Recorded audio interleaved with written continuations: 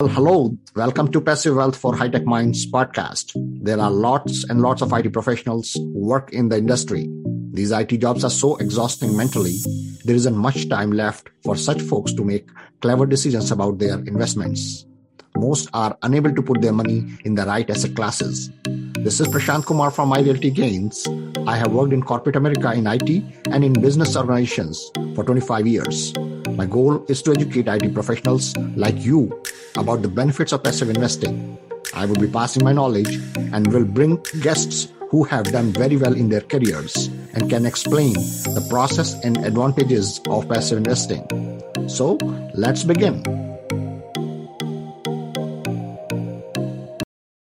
Well, hello. This is Prashant Kumar. You are listening to yet another episode of podcast Passive Wealth for High Tech Minds. Usually, we talk a lot about benefits of passive investing. You have listened a lot from us and from our guests about passive investing. But today we have a distinguished guest, Richard Lynn. He's CCIM instructor and he is specialized in senior assisted living. Richard provides debt and capital for all types of commercial real estate with specialty in senior housing space. Welcome to this show, Richard. Thank you for including me in this. I feel privileged. Awesome, great. I connected with Rich a couple of months ago when I was looking for debt solution for my senior assisted living nursing home to senior assisted living conversion. And Richard came up with, I found the right person to talk about senior assisted living. So I invited Richard to the podcast. So Richard, tell us a little bit more about your background. I couldn't really explain too much because I would like to know more about you from your mouth. Absolutely. So I give you a broad perspective. First of all, is my focus has been commercial financing of commercial real estate. So where I started was with a life insurance company, Travelers Life Insurance Company, then went to banks, mortgage brokerage firms, a variety, and learned about all in financing of all property types from $1 million up to $100 million, and both short-term, long-term, et cetera. I then had an opportunity to work at Marcus and Millichap, and I decided to take a career change. And at Marcus and Millichap Investment Sales, you focus on one property type. And so I selected senior housing because I felt there's a need to help older people have good housing. And so I did that for 6 years. And so really now I combine my expertise in senior housing into all commercial real estate, both as you had mentioned, both debt and equity, and I have a much broader understanding of the industry for doing that. Awesome. So tell us, a little bit more about what are the nuances in a senior assisted living financing, in terms of debt and equity. What are the new? I feel that it is a little bit challenging because I'm doing a few projects. Right. So. Tell us a little bit more. No, absolutely, because it's the financing part is challenging more than other commercial real estates because it's a business. It is a true business, and if you look at it from the top line, you have significant variable revenue sources, which could be government, could be insurance companies, or could be individuals. So that's a unique set. But then you also have a very your expenses are varied as well. You have professionals on there that you don't really require in other types of commercial real estate. So that's where it is the difference. It makes it more complicated and more challenging. So why institutional lenders, why the lenders are so much concerned about lending for this asset class? Our returns are much higher, right, as compared to multifamily. But multifamily, any Tom, Dick, and Harry can go and take a Freddie loan. Mm-hmm. Why not in assisted living? Right. So for assisted living, and you do say assisted living, I'll make it a little bit broader just to help the crowd here. You could call it seniors housing. And senior housing goes from independent living to assisted living, memory care, skilled nursing, those different types where you're helping people with services. And the key, which I've used a few different times, for the people that have been on this podcast before, I'm sure you've heard that the three keys to real estate are location, location, location. Well, in senior housing, it's operator, operator, operator. And so you really have to align yourself with some group or entity that is very, very knowledgeable and experienced in operating these facilities. And that's your question about financing, is that you may have a very good project, everything's lined up from a real estate standpoint, but if you don't have an operator, a lender won't take you seriously. So that's where it differentiates from other property types. Awesome. And this is a very good point. I mean, and you hit the nail right on the head. A lot of people don't understand, and all they see is the amount of returns that they get on their money in multifamily or on paper on assisted living, but they don't understand how much work it is for the operator to run a project like this, and how much is operator at stake, their personal wealth at stake for the project to become successful.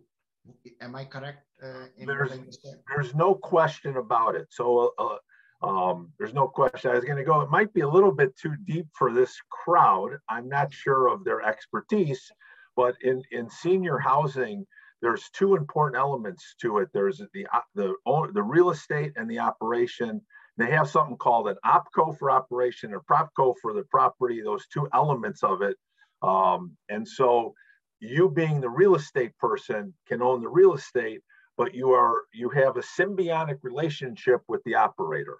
And so the two of them work together. You have to work together to create the value of the real estate. So you could have a well-conceived project, a great location, perfect demographics in the area, but you have to have that orchestra leader of the operator to maximize the value for you, because there are so many risks in this, because you have the real estate as well as the operating risk. You are taking care of people's lives. In apartments, you're taking care of people's lives, but not to the same extent that you are here. And so there are a lot more risks, a lot more variables. People, the operators, many of them, they love it, they embrace it. This is really important to them to take care of people, and they thrive in that environment. But it's a unique individual that is willing to do this, to help these people. And you have to find the balance of the person that can help these people and provide a great service, but also have business acumen too. So to find that right person is really hard, but when they're there, then the project can really excel. To add a little bit of flavor to what Rich just said, is basically, in multifamily space, if you go to a tenant, if I'm a tenant, I would go sign up a lease, right? And I take the keys for my apartment. And after that, I really don't have to go to the office at all. I don't have to see any manager in the leasing office or anything. I pay my bills online or pay by check or whatever. If there's no maintenance request, I really don't have to go meet with them. But in assisted living, it is a different story. You are taking care of seniors day in and day out, 24 hours a day, right? Yeah, that's a wonderful point. It's 24/7. You have to be on call and prepared to help them. Yes, they are always, or you have nursing staff, you are always on the hook, and you are taking care of them all the time. And such a humble job. What you said, it's not about the economics. It is about humility also. You do that with passion, and you love doing that, basically. And in the end, you end up making a little bit more money. But to our economics point, the points on economics, lenders don't take your humility seriously. Right. So they want to make sure that you have done it before. Absolutely. Right? Yes. They want to make sure that you have done it before. How do you see new operators jumping into this area? How should they jump into this area?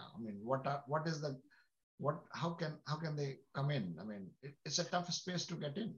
No, well, you have asked, and I'll focus on the operator side versus the real estate side. So let's focus on that first.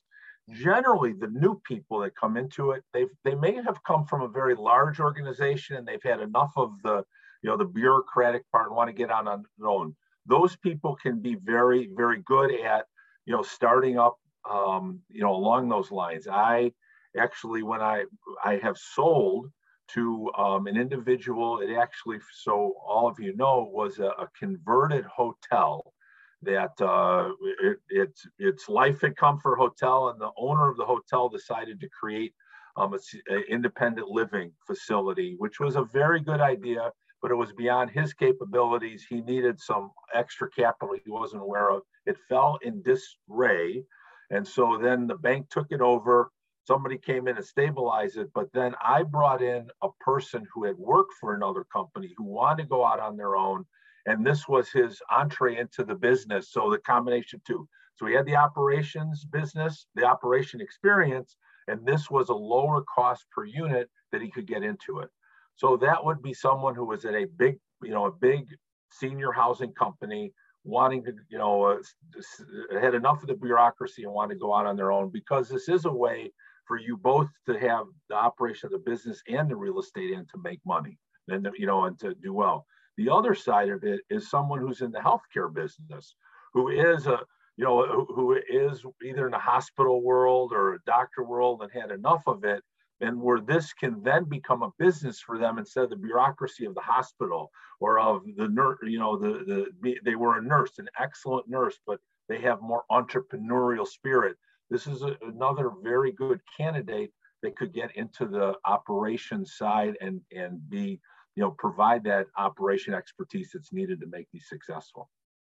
Why is the third party operator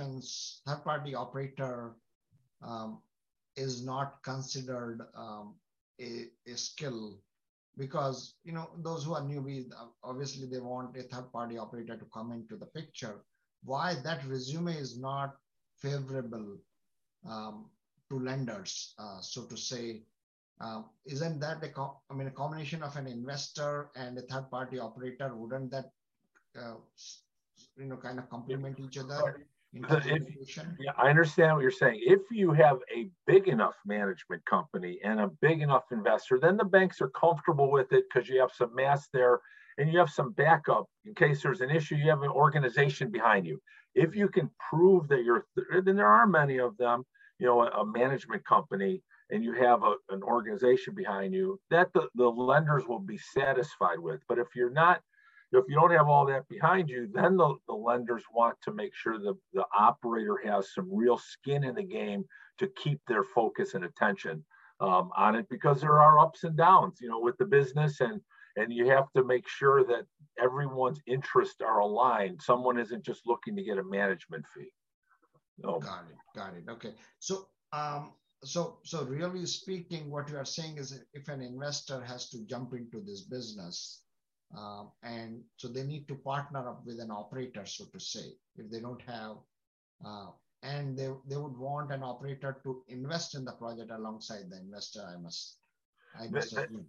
Yeah, absolutely right. Now, the challenge is many operators that you ask to invest in your business are generally not too well capitalized and don't want to invest a lot. So that's where an expertise like myself comes in and gets the balancing act, is that they put enough equity in and have enough experience to satisfy the lender and their investor, but they may not have to put in a lot of true cash, because generally the liquid cash they're challenged with. Now, with some of your more entrepreneurial listeners today, there is an area that you could, if you could find this operator, you could also maybe help that on the operation side of growing their business. So providing them some capital. It's not the typical way into the industry. Most of the time it's with real estate, but if you come across an operator that you really like, you might be able to help him, give him enough capital to get pieces of ownership. So that's not the typical way in, but it's something to consider in the way of investing your capital. Please give me an example, Rick. In this case, how can an entrepreneur like myself help an operator?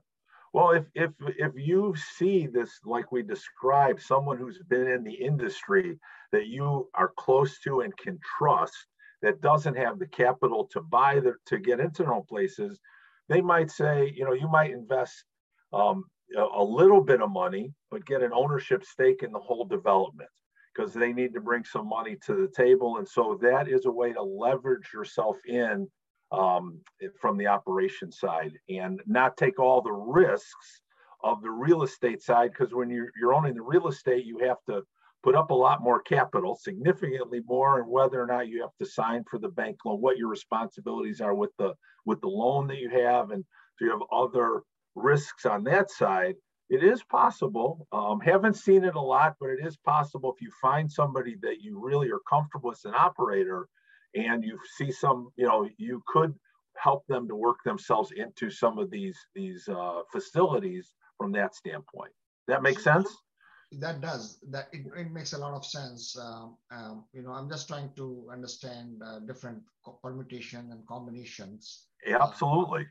So my next question is, and I'm getting a little bit deeper, pardon me for that. Oh. My next question is, what is the level of investment, when I say size of the project, lenders are comfortable with? What are the ranges? Okay. Got it. Yeah. So it at the very small end, I had mentioned earlier about this hotel that we converted. That was at the small end. That was at the lower end of the spectrum. It was an older property renovated, and that was a $4 million purchase price for 100 units. So that's $40,000 a unit. That would be at the low end of the spectrum. Mm-hmm. Another one at that same level of $4 million approximately. Someone developed a new project for 50 units in a very small town, USA. So that's about $80,000 of units, but that's at the small end. Most of the projects start to come in between 10 and $20 million. So that's kind of where the newer projects are, and the that would be more in the middle if you had a distribution, 10 to 20 million. There's some outside at 50 million, and there's some, like I said, at 30 or at 3 million or 1 million, but 10 to 20 would be it. And then you'd ask generally what you have to invest, what a lender will require you to invest is somewhere plus or minus 25% equity in there. And so you're talking about, for a $4 million acquisition, you're talking about $1 million. For a 10 million, 2.5 million. And that's then assuming that then you have to be bankable. Your balance sheet has to be strong enough for a lender to accept you from the debt standpoint. So the two sides would be, you're focusing on it as enough liquidity to provide for the equity and a strong enough balance sheet for the lender to accept you, as a reasonable credit risk. What are the different kind of lending options available for investors in these ranges? And why I asked this question. Absolutely. Yeah. So I guess the most relevant, the most easiest is a banker who's in your backyard around your project who they like these, they know them. That's the easiest because they know the location. Yeah. So that's a first place that you start. So a local bank, community bank in your area. Then you go up the banking to mid-market bank and a large bank. Generally, the larger banks aren't easy to work with unless you're a huge company. So it's a local bank, mid-market bank. So those are options. But then the government has a few different programs that are excellent, which are the SBA and USDA. Those you need someone to walk you through the process, but those are very viable for these options. And then there's more esoteric as you get bigger. You hear about Freddie Mac and Fannie Mae and residential, but they are very active in this market for the right opportunities. And then there's life insurance companies. So it broadens out from there. But if you're smaller starting out, the best place is a local bank that knows your location, knows you. That would be the first. or the government, programs, USDA and SBA. Those are generally where somebody comes in that hasn't created a portfolio for themselves. Well, you know it, Rick, that those who are starting off, of course, they would go to local banks, but going to SB and USDA, that takes a longer time for closing. And there are many times, deals fall off the radar because sellers are not willing to wait for 4 to 5, 6 months. It becomes challenging. It's a challenging space. No, there's no question about it. I mean, that's the drawback. The government, programs take time to process them. And so that's why the best opportunity is a local bank, and one, as I said, one that knows the local investor as well as the property. So they can go up to their committee, and their committee doesn't have a question about wherever you're living or wherever it's at. So you're absolutely right. They're the ones that are most nimble and can work the quickest. Okay, guide me through, if you don't mind, guide me through the process with Freddie and Fannie for a hotel conversion, which is a $20 million project. How long does it take? Help me understand, that. Well, I don't want to burst your bubble, but I'd say they're never going to do it. So Freddie and Fannie are very meticulous about how they're doing it. So again, that would be the local bank that you would have to go to. So let me say that standpoint, your question about converting a hotel to senior housing. Yeah. So the answer to that is, the Freddie and Fannie will fund you once it's up and stabilized. But going in from the beginning, you have the hotel that is closed and you want to convert it. Now you need a bank that's going to do that. There are some esoteric groups, but let's just say a bank. Because it's a conversion, you probably need some more equity. Let's just say you can come in with 70% of debt to 30% equity. You come in with that, and then you start, you come in with a business plan. The top of the plan is you have to show, which we didn't really talk about, besides the operator part, you have to show the market. You have to prove that there's a market and there's people there. That's step one. For what is the market and demand for the senior housing, the unmet demand it's called.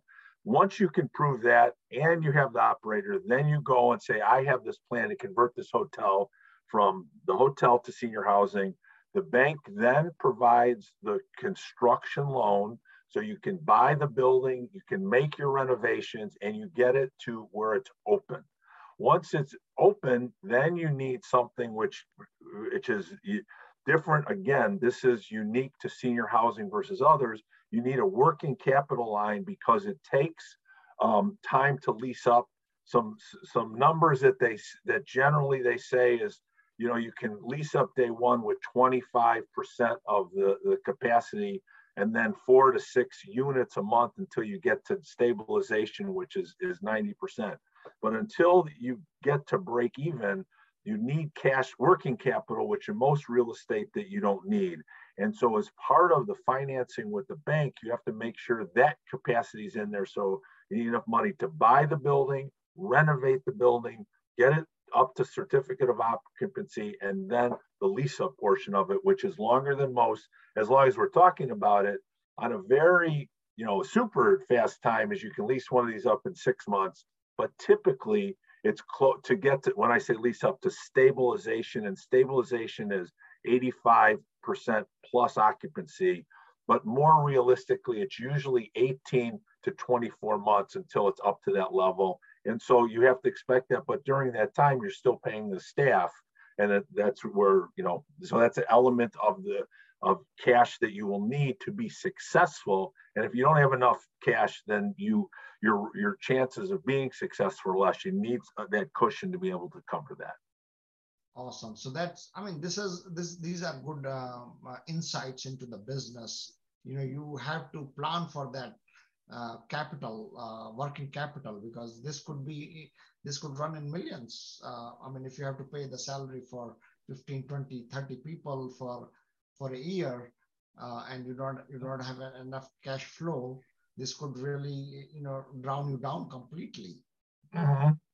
But if you do, so I would say most good lenders, or most investors, most operators they're going, are going to are going to talk with you about that and how you're going to cover that to the end and give themselves some cushion. But that is more an art than a science.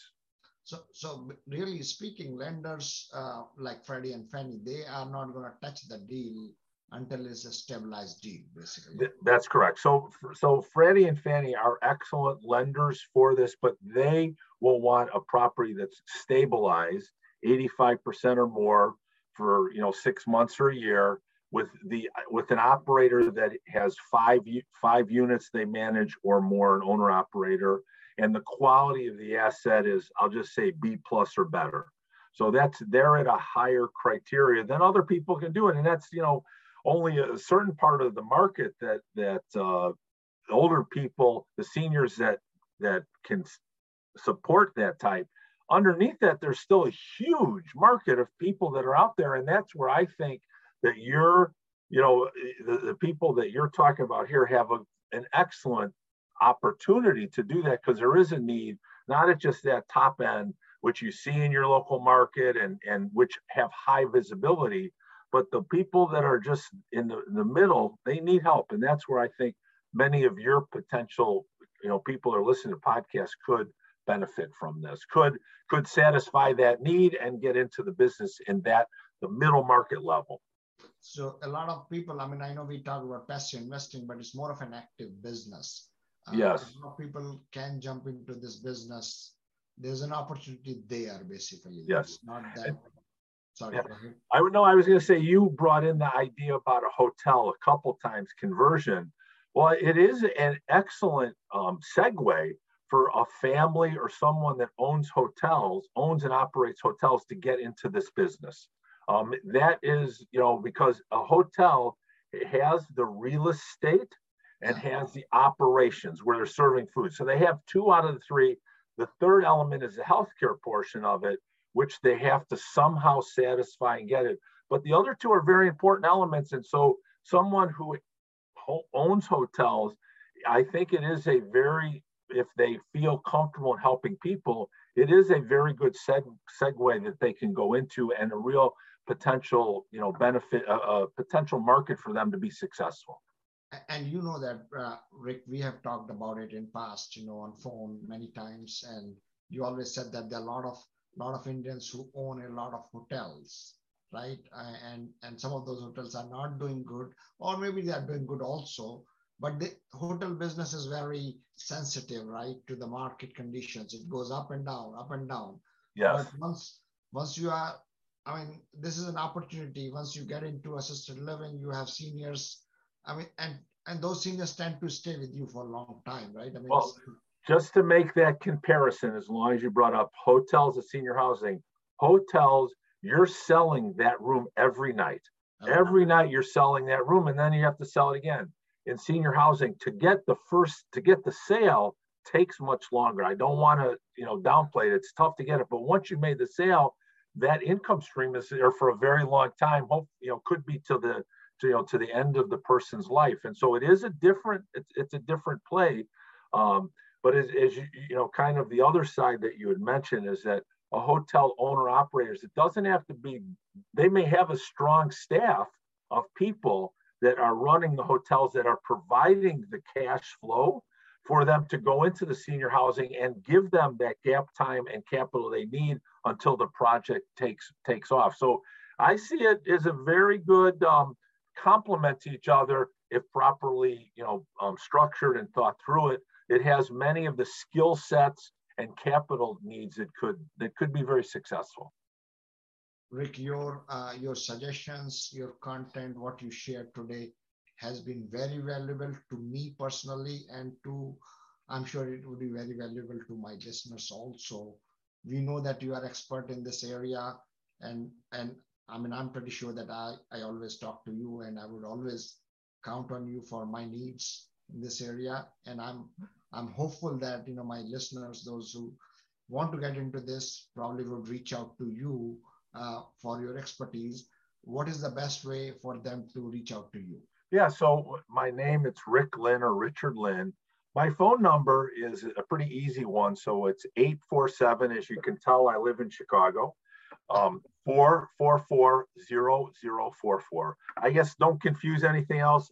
847-444-0044. Call or text anytime, and I would be glad to talk through this with them. And they have ideas. I don't mind crazy ideas because you learn from them, and then they'll know the best time. So they're welcome to give me a call or reach out anytime. Well, thank you so much, Rich, again for your time, and I'm pretty sure we'll be talking soon. Thank you very much. Have a good day. Bye now. Take care. Bye now. Thank you so much for listening to our podcast. As usual, you can reach me via my website, www.myrealtygains.com, and via email, prashant@myrealtygains.com. I would love to hear from you and talk to you about specific needs you may have. Please schedule an appointment with me via my website, again, www.myrealtygains.com. Stay tuned for next podcast. This is Prashant Kumar signing off for today.